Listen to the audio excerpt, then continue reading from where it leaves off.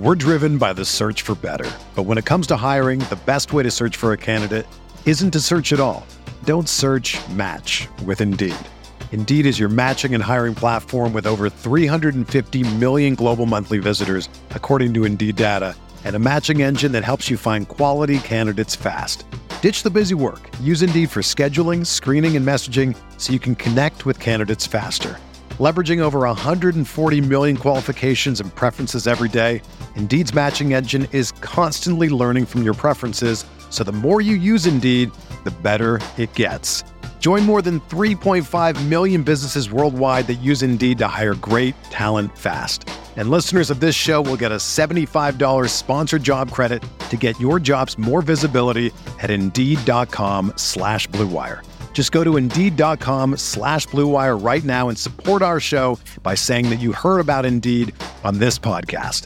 That's Indeed.com/Blue Wire. Terms and conditions apply. Need to hire? You need Indeed.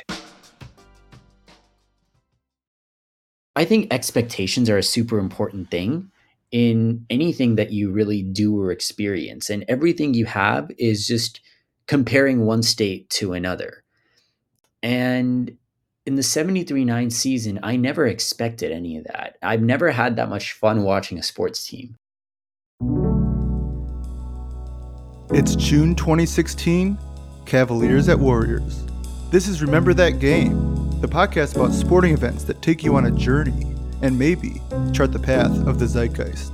I'm your host, Thomas Emmerich, and my guest is Split Ticket co-founder Lakshya Jain, whose election modeling and analysis outfit nailed the 2023 cycle. They also put on some great Tuesday night programming each November, along with primaries, specials, runoffs in between. I'm swinging by to see if they got a stream going on YouTube or Spaces. Now, this would never conflict with an NBA Finals Game 7. That's Sunday primetime. Like this one in Oakland, California, as Lakshya's Warriors just try to hang on after losing a 3-1 series lead. Lakshya, were you taking in any live analysis from the broadcast, friends and family, or did you prefer dead silence and consulting the pit of your stomach as to how this would all play out? You know, a lot of the time I only turn on the broadcast so that I can understand what the referees might be debating on or what the calls might be, but I don't generally like paying attention to broadcasts for tactics as much. I used to, but I feel like generally speaking, you have to find very select few broadcasters that really know how to analyze the game, because increasingly I feel like there's a lot of broadcasters who just get by because they're good at talking. Throughout the year, Split Ticket dropped some great pieces splashing the discourse on everything from candidate wins above replacement to the predictive value of special elections, the way the Warriors changed the league last decade by putting more weight on three-pointers, less on post-up scoring. How mind-expanding was that for you as they changed the mental model people had for winning basketball? I think it's interesting because if you ask anyone about the potential innovations that can be made in a field, a lot of them will actually be fairly off base in a lot of ways and not see the next big thing coming. I mean, I work as an AI engineer, and no one would have really seen the language models of the next big thing in 2014. In the same way, I think in basketball, a lot of people did not necessarily put together the fact that what was coming in the league was a 3-point revolution. I remember, so I've been watching the Warriors since Mark Jackson's first season in 2010. And I remember, I actually started watching them a little bit before then. I remember when Steph Curry was benched for AC Law. I remember when we had Monta Ellis, and Ellis was talking about how they can't win with two little guys on the same team. And he meant that Steph is going to be traded. And the Warriors ownership was like, yeah, we can't win with two little guys on the same team. See ya, Monta. So I think throughout that time, what I've seen is that it's a copycat league. You see the best guys and you just try to instantly copy them. But part of what makes them so revolutionary is that no one could see the change that they introduced coming. Because if they did, they would have done it first. And it's not like the NBA was, yes, the NBA was trending towards more skill, et cetera, but not to that degree of acceleration. no one really thought that you could start a five that was as small as what the Warriors put up in their 73-9 season. And all of a sudden, you look and Iguodala is playing and Draymond Green is the starting center at 6 foot. He says he's 6'9", but I don't even know if he's that tall. Plays big when he's covering the five. Golden State wins Cavs Warriors Part 1 in 2015. They're down in the series, and Coach Kerr tags Iguodala in for Bogut, gets Draymond over to the five in their death lineup. Kerr having seen Boris Diaw helping beat LeBron in the Heat the year prior. Golden State rallies, wins the 2015 finals, and positionless basketball sparks a 24-0 start to 2016.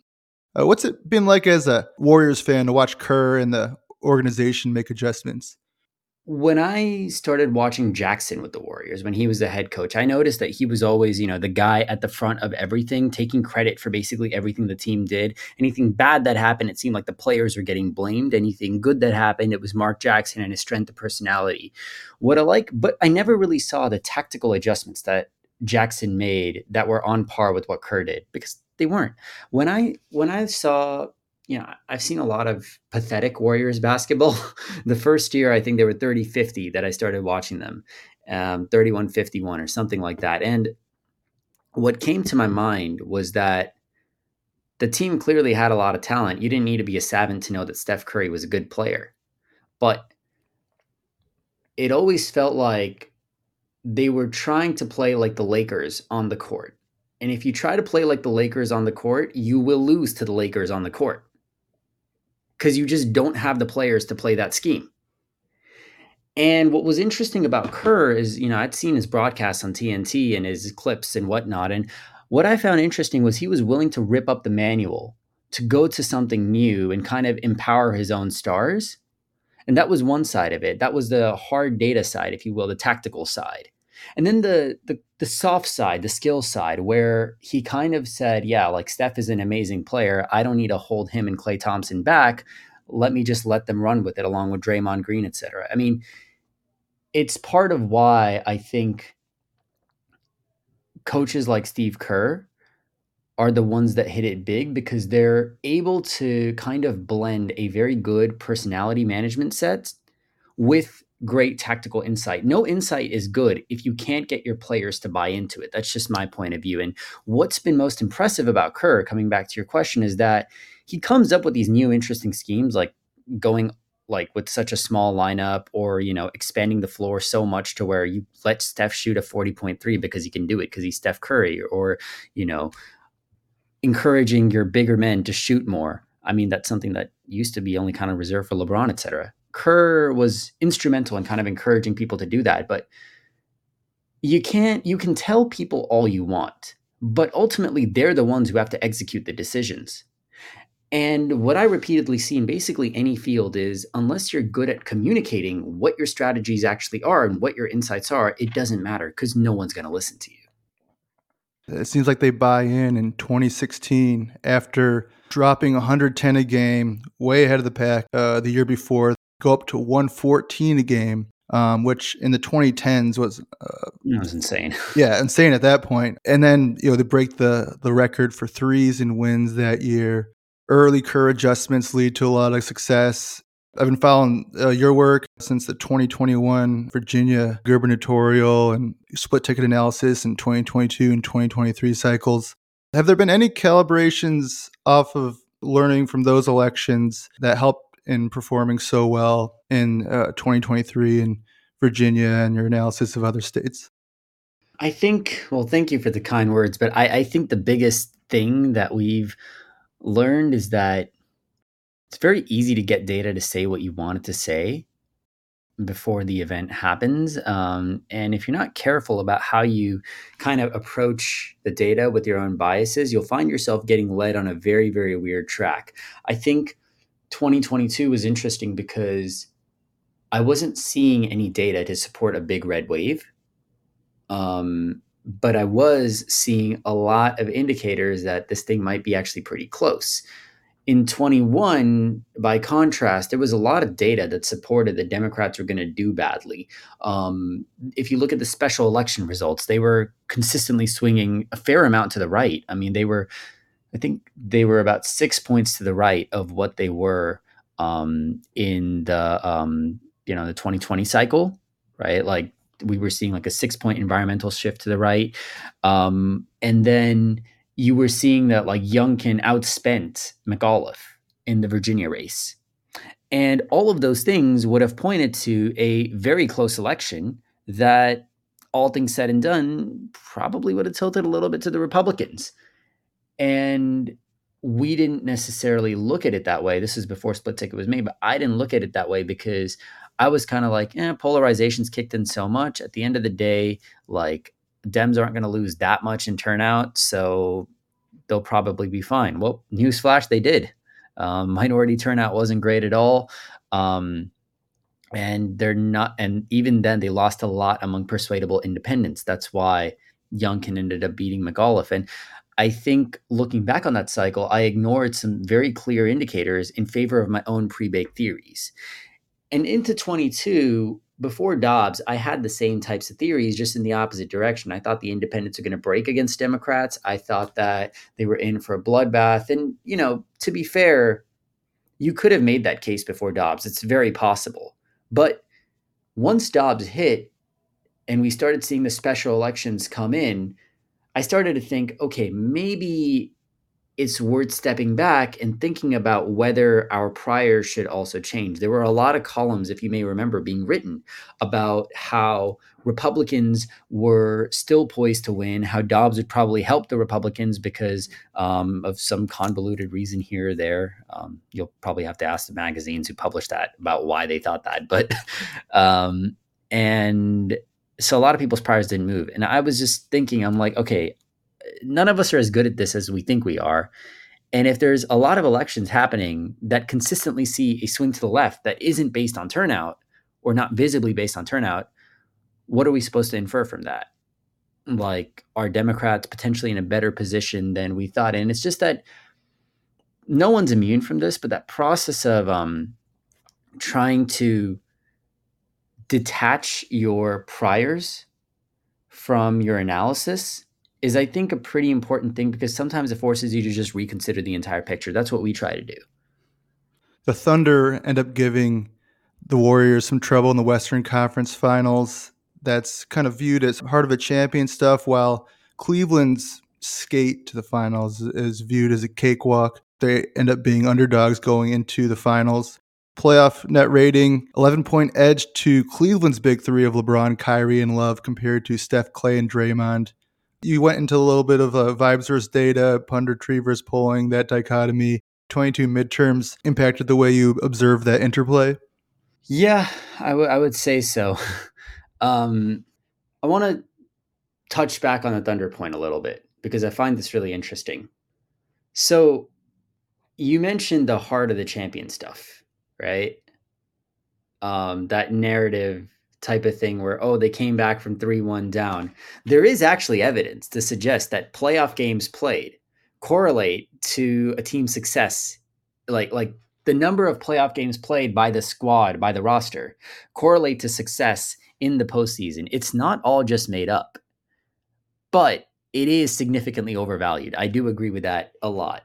And I think if I was looking back at that, though, I mean, yes, I get the point that, like, yeah, there's a lot of narratives out there, et cetera, et cetera. But at some point, like, I'm still hung up on this because I can't get over the fact that a team that dominant lost. Yes, there were warning signs for the Warriors. Yes, the Cavs are better than expected. And yes, their schedule wasn't as big of a cakewalk as you think. But at the end of the day, the Cavs winning was still an underdog event that I think what we really need to reckon with is the fact that if somebody has a 70% chance of winning, 30% of the time they will lose. And that's just what happens. But we're not good at calibrating that 30% mentally. And so it comes as a shock. And I think that's also what happened in the midterms.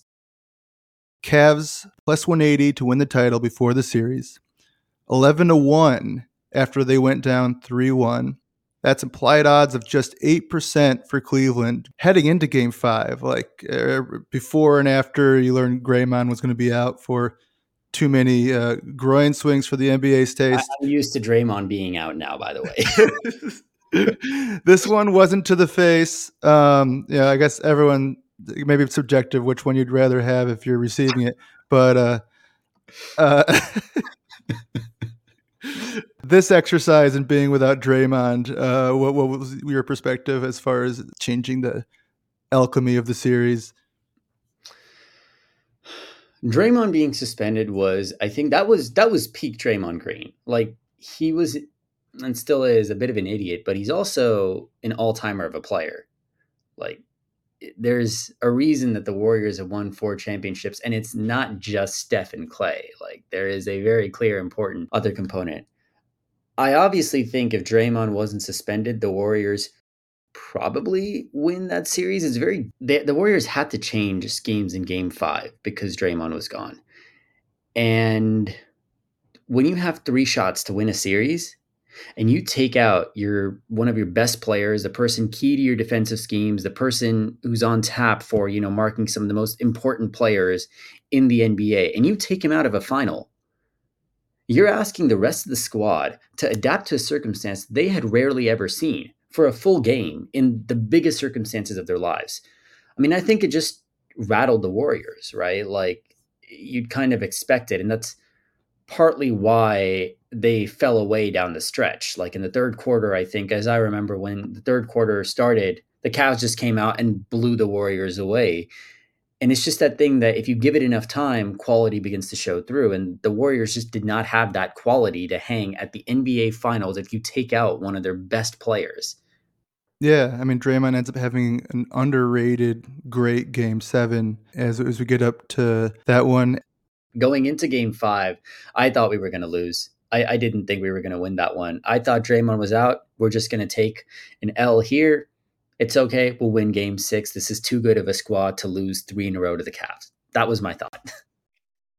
We are fast approaching the holiday season. We're always looking for the perfect gifts for those near and dear to us, our families and friends. And what could be better than a ticket to a live event? We're heading towards the crucial weeks of the NFL season, and there's so much sports going on, but there's also concerts, comedy, theater, so many other things that you can go and get a ticket to this time of year. It can be stressful looking for tickets, getting the best price, the best seats, trying to figure everything out to have the best experience. But it doesn't have to be like that, because buying tickets to your favorite events shouldn't be stressful. Game Time is a fast and easy way to get tickets for all the sports, music, comedy and theatre near you. With killer deals on last minute tickets and their best price guarantee, you can stop stressing over the tickets and start getting hyped for all the fun you will have. They have exclusive flash deals. They have the Game Time guarantee, which means you'll always get the best price. If you find a ticket in the same section and row for less, Game Time will credit you 110% of the difference. Buying tickets in a matter of seconds, 2 taps on their app and you're set. So whether it's for a gift or whether it's just to treat yourself this holiday season, snag tickets without the stress with Game Time. Download the Game Time app, create an account, use the code ROTOVIZ for $20 off your first purchase. Terms apply. Again, create an account, redeem the code ROTOVIZ for $20 off. Download Game Time today. Last minute tickets, lowest price guaranteed. L's in Game 5 and 6. Next thing you know, the implied odds have gone from 8% to 21% to right around pre-series 35% heading into Game 7. Do you think election models tend to capture uncertainty better or worse than sports betting markets? And would a New York Times needle for the series have made you physically ill? Well, there was kind of a New York Times needle, right? Except it was the 538 probability scores. Oh, yeah. But no, I think election models do a significantly worse job at communicating uncertainty. I think they capture uncertainty actually very well. But where election people struggle, I think, is in communications. The thing with sports and the thing with sports broadcasters and sports analysts is that a lot of these people are surprisingly normal.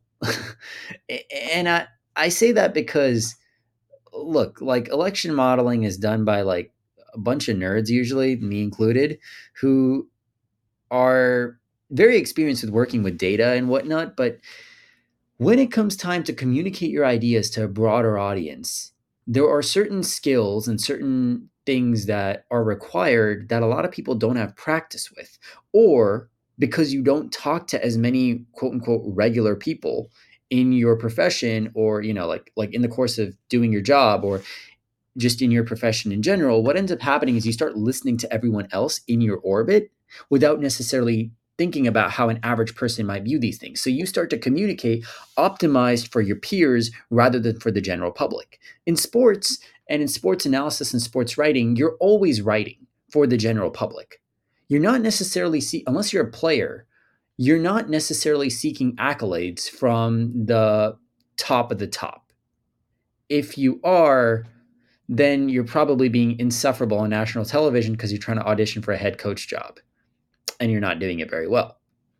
And I think this is where sports modeling and just sports analysis in general actually exceeds election analysis. Yes, there's a lot of morons, and yes, the bar is lower in sports analysis. But what I find really fascinating about it is that sports modeling, sports odds, and the types of things that I see regarding like probabilities of winning and whatnot, these are much more clearly communicated in athletics than they are in elections. In elections, the models do a very good job in capturing uncertainty. I would say about as good as, there's always room for improvement, but it's very good compared to the sample size that we have, because elections really happen once every year or two. And then you have to kind of use a very big data set collected every 2 years to predict the next two. And people are very noisy and circumstances and situations change. So what can you really do? Sports, it's much easier to model because you have games every single day. And despite that, elections do a surprisingly remarkably good job at predicting who's going to win, or etc. What they do a horrible job at is telling people how likely an upset is. Hmm. I think this is the biggest problem facing elections in general, which is that experts do not know how to communicate to the general public, whereas sports analysts and sports experts usually do. Going into Game 7, I think, everyone at the Oracle, decently better appetite for uncertainty than a lot of people following various elections where, someone might technically be 2 coin flips out of 3 or 3 coin flips out of 4 chance of potential upset, and then recriminations afterwards with the prognosticators. So we start off Game 7, tough jumper from J.R. Smith, gather the rebound. Harrison Barnes drills a 3 early on. After struggling throughout the series, he drills an early 3 to give them the lead. They would end up replacing him with Kevin Durant in the offseason. Do you think that warps in any way the view of how well he did play while he was with the Warriors? No, I think Harrison Barnes was good for the Warriors overall. He had a horrible series in the finals. The upgrade was obviously good. Like, no one's going to say that replacing Harrison Barnes with KD is bad, but I think Harrison Barnes gets a fair amount of respect for his contributions. He was important in the 2014-15 run. He was important in 15-16 to get them where they were. But at the end of the day, Harrison Barnes is a good role player on a very good team. And the thing with these guys is that when they're, what you pay them for and what you hope is that they don't get in your way, that they just do the job that they're supposed to do it slightly better than the other team's role players, and really facilitate your stars. It's the same thing in soccer. It's the same thing in basketball, right? Like, you want these guys, and in football as well, you want these guys they're not there to be the stars. They're there to facilitate the success of the stars. What Harrison Barnes, I think the problem with Harrison Barnes is that he had the worst series he could possibly have at the worst possible time. And that's exactly when you want your stars to be in the best possible position. I think it's completely understandable that Warriors fans were upset at him. I think over time that's faded, and I think they're eventually, fine with him again. Like, I don't think that many of them now are annoyed at him, at least from the sentiments I see.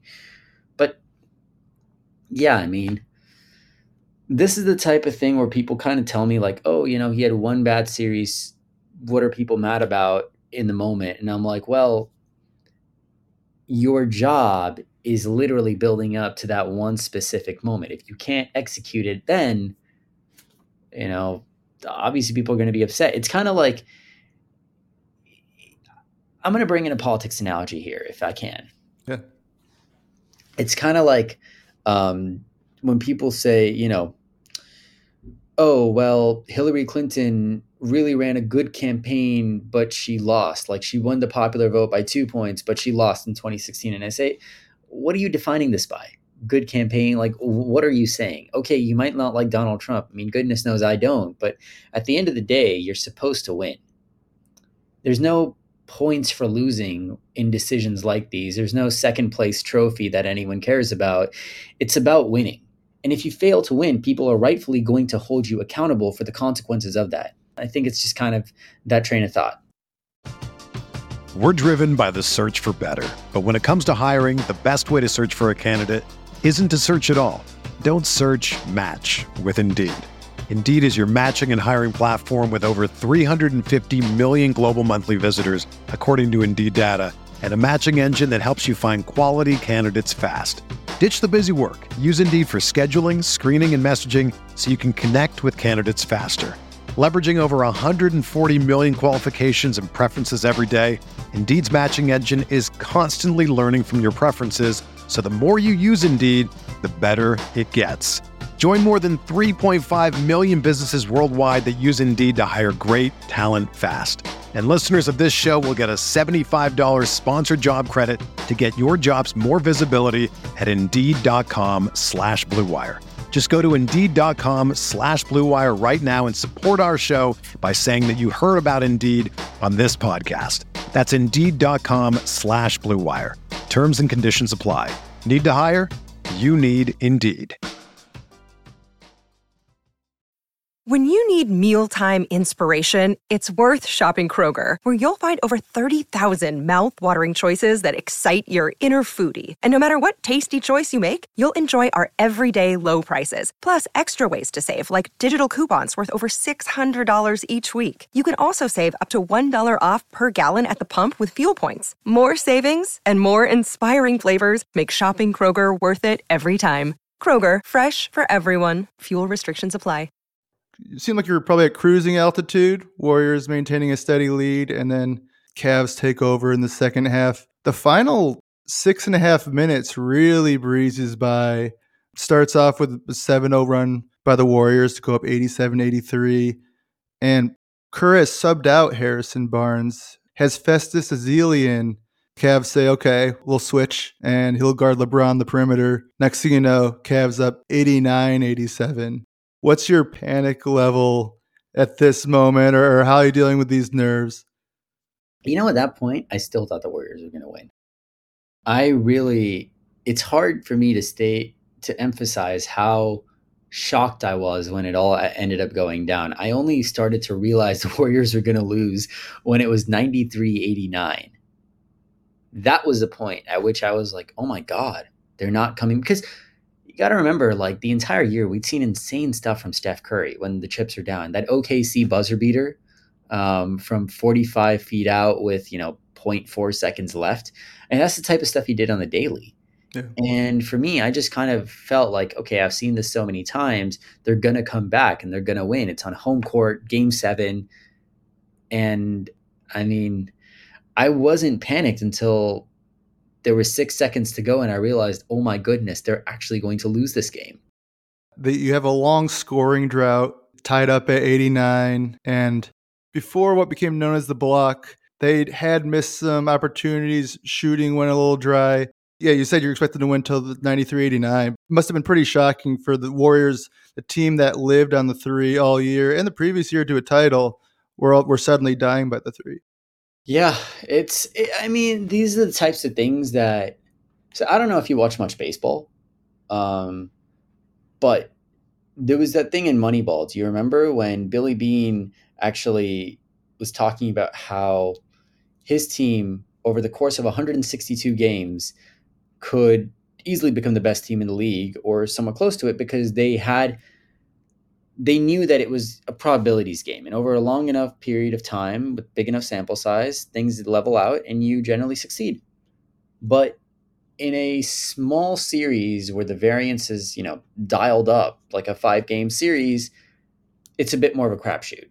And that's kind of like how it was with the 3-pointer for the Warriors, right? Like, you go cold at the wrong time and it's tough because threes are inherently lower probabilities events.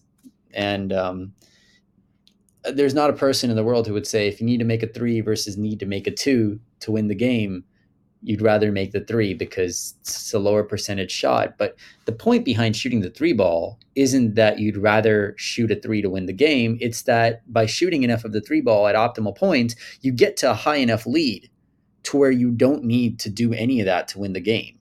And I think, like, honestly, just the Warriors shooting touch deserting them at the worst possible time, it sucked, but I don't think that team could have made it to the finals playing any other way. Oh yeah. And it's just kind of how it's kind of a risk you accept that sometimes you're just going to get these roles, and they got one at the worst possible time, but it's not a losing strategy. It's just something where sometimes you'll get a bad roll of the dice, but in the long run, you expect to win. I mean, there is a reason this team won, even without KD, 2 championships. Yeah. They went 3 of 4 that decade, and then they come back after the pandemic and win one. I think it was at 22. And Cavaliers had 3 All-NBA players and great defensive plays as well. LeBron with the block on Iguodala. Kevin Love with one of the most astonishing defensive one-on-one possessions on Steph Curry there. Kyrie Irving go-ahead jumper. And then those big 3, they call timeout and they drop a play on offense where it's Kyrie to the rim. Draymond has to help. Iggy has to rotate because you got Kevin Love in the corner.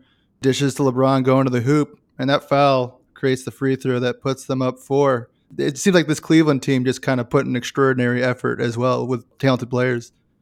Yeah, no, absolutely. That team was very, very good. It was a very strong team. I actually think that, Steph was fully healthy in 2016. I still think the Warriors would have won, but I also think that if the Cavs were fully healthy in 2015, they probably would have won that series. So people understate how good the Cavs were because a lot of focus gets put on, like, the Warriors blowing a 3-1 lead, or Warriors winning the first series because half the Cavs roster was injured or whatever. But, like, you can only play with what's in front of you. And the Cavaliers were objectively an incredibly strong team by any metric. I mean, they were probably one of the stronger NBA champions in history. In the moments after that loss, could you imagine within a year that the Warriors would smoke the Cavs in a run of 2 straight finals where they go 8-1? No, but I didn't have nearly as much fun watching those 2 Warriors teams as I did watching the first iteration of the championship and the 73-9 team. Ultimately, like, if you ask me to relive a season again, I will probably pick first 2014 to 15 and then 2015 to 16, even though the Warriors lost that year, before I'd pick any of the KD years. And it's not that I'm not grateful for a KD championship. It's that I think expectations are a super important thing in anything that you really do or experience. And everything you have is just comparing one state to another. And in the 73-9 season, I never expected any of that. I've never had that much fun watching a sports team. Maybe I just wasn't that upset because the Warriors won one the year before. Actually, that is the reason I wasn't that upset, because I never thought I'd see a Warriors championship in my lifetime. Suddenly I'd seen one the year before. I never thought we'd get 2. But I had so much fun watching that team that even though if you asked me, like, would you take an 8-1 run in the finals the next 2 years to win the championship if you lost this one? I'd have said yes in the moment. Looking back on it, like, to me, what means the most is watching that team every single day with my friends when I was in college and just marveling at the insane stuff that was going on time and time again. And I think, like, that's the type of thing, like, expectations, like, even in politics, comparison against expectation sets the narrative more than the performance itself. It's why, in 2020, Democrats objectively had a very good 2020. They took control of all 3 chambers of government, really, like the House, the Senate, the presidency. They had a trifecta. And everyone somehow talked like the Republicans were the ones that came out of it winning. Then in 22, the Democrats lost the House, but gained a seat in the Senate. On paper, that type of outcome, independent of expectations, that type of outcome is pretty neutral. You gain control of a chamber completely, but you lose one and you lose your trifecta. Well, the thing is, it only becomes impressive when you start to look at it against expectations, right? Like, the Democrats expected to lose the House by a big margin. They expected to lose the Senate. I mean, most Democratic pollsters I knew were preparing for an onslaught. And it was the reverse of 2020 when they were all preparing for a big blue wave. And for these things to not happen really just destroyed it and let everyone in the media was then writing columns about what happened. So what do people get in their papers and in their minds and in their news articles? They get like, oh, why the other party was stronger than we expected. And the narrative gets set and there you go again. And I think to a big degree, this is what sets a lot of things that people experience in both sports and politics. It's what do you expect to happen versus what actually happened.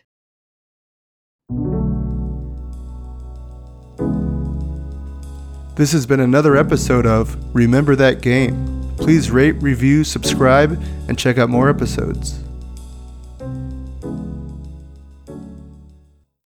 It's happening daily. We're being conned by the institutions we used to trust. The mainstream media is distracting us with meaningless headlines instead of focusing on the harsh realities facing American families. Time is short before something big happens, and that's why so many folks are preparing. They're becoming self-reliant by investing in emergency food storage from My Patriot Supply. Go to MyPatriotSupply.com and secure 4-week emergency food kits for each member of your family. Each kit contains tasty breakfasts, lunches, and dinners, averaging over 2,000 calories per day. Save $50 on each 4-week food kit you purchase. Plus, get free shipping on Ready Hour 4-week emergency food kits. You're not ready if it's not Ready Hour Foods. At My Patriot Supply, you can also get solar power generators, water filtration units, heirloom seeds, and survival gear.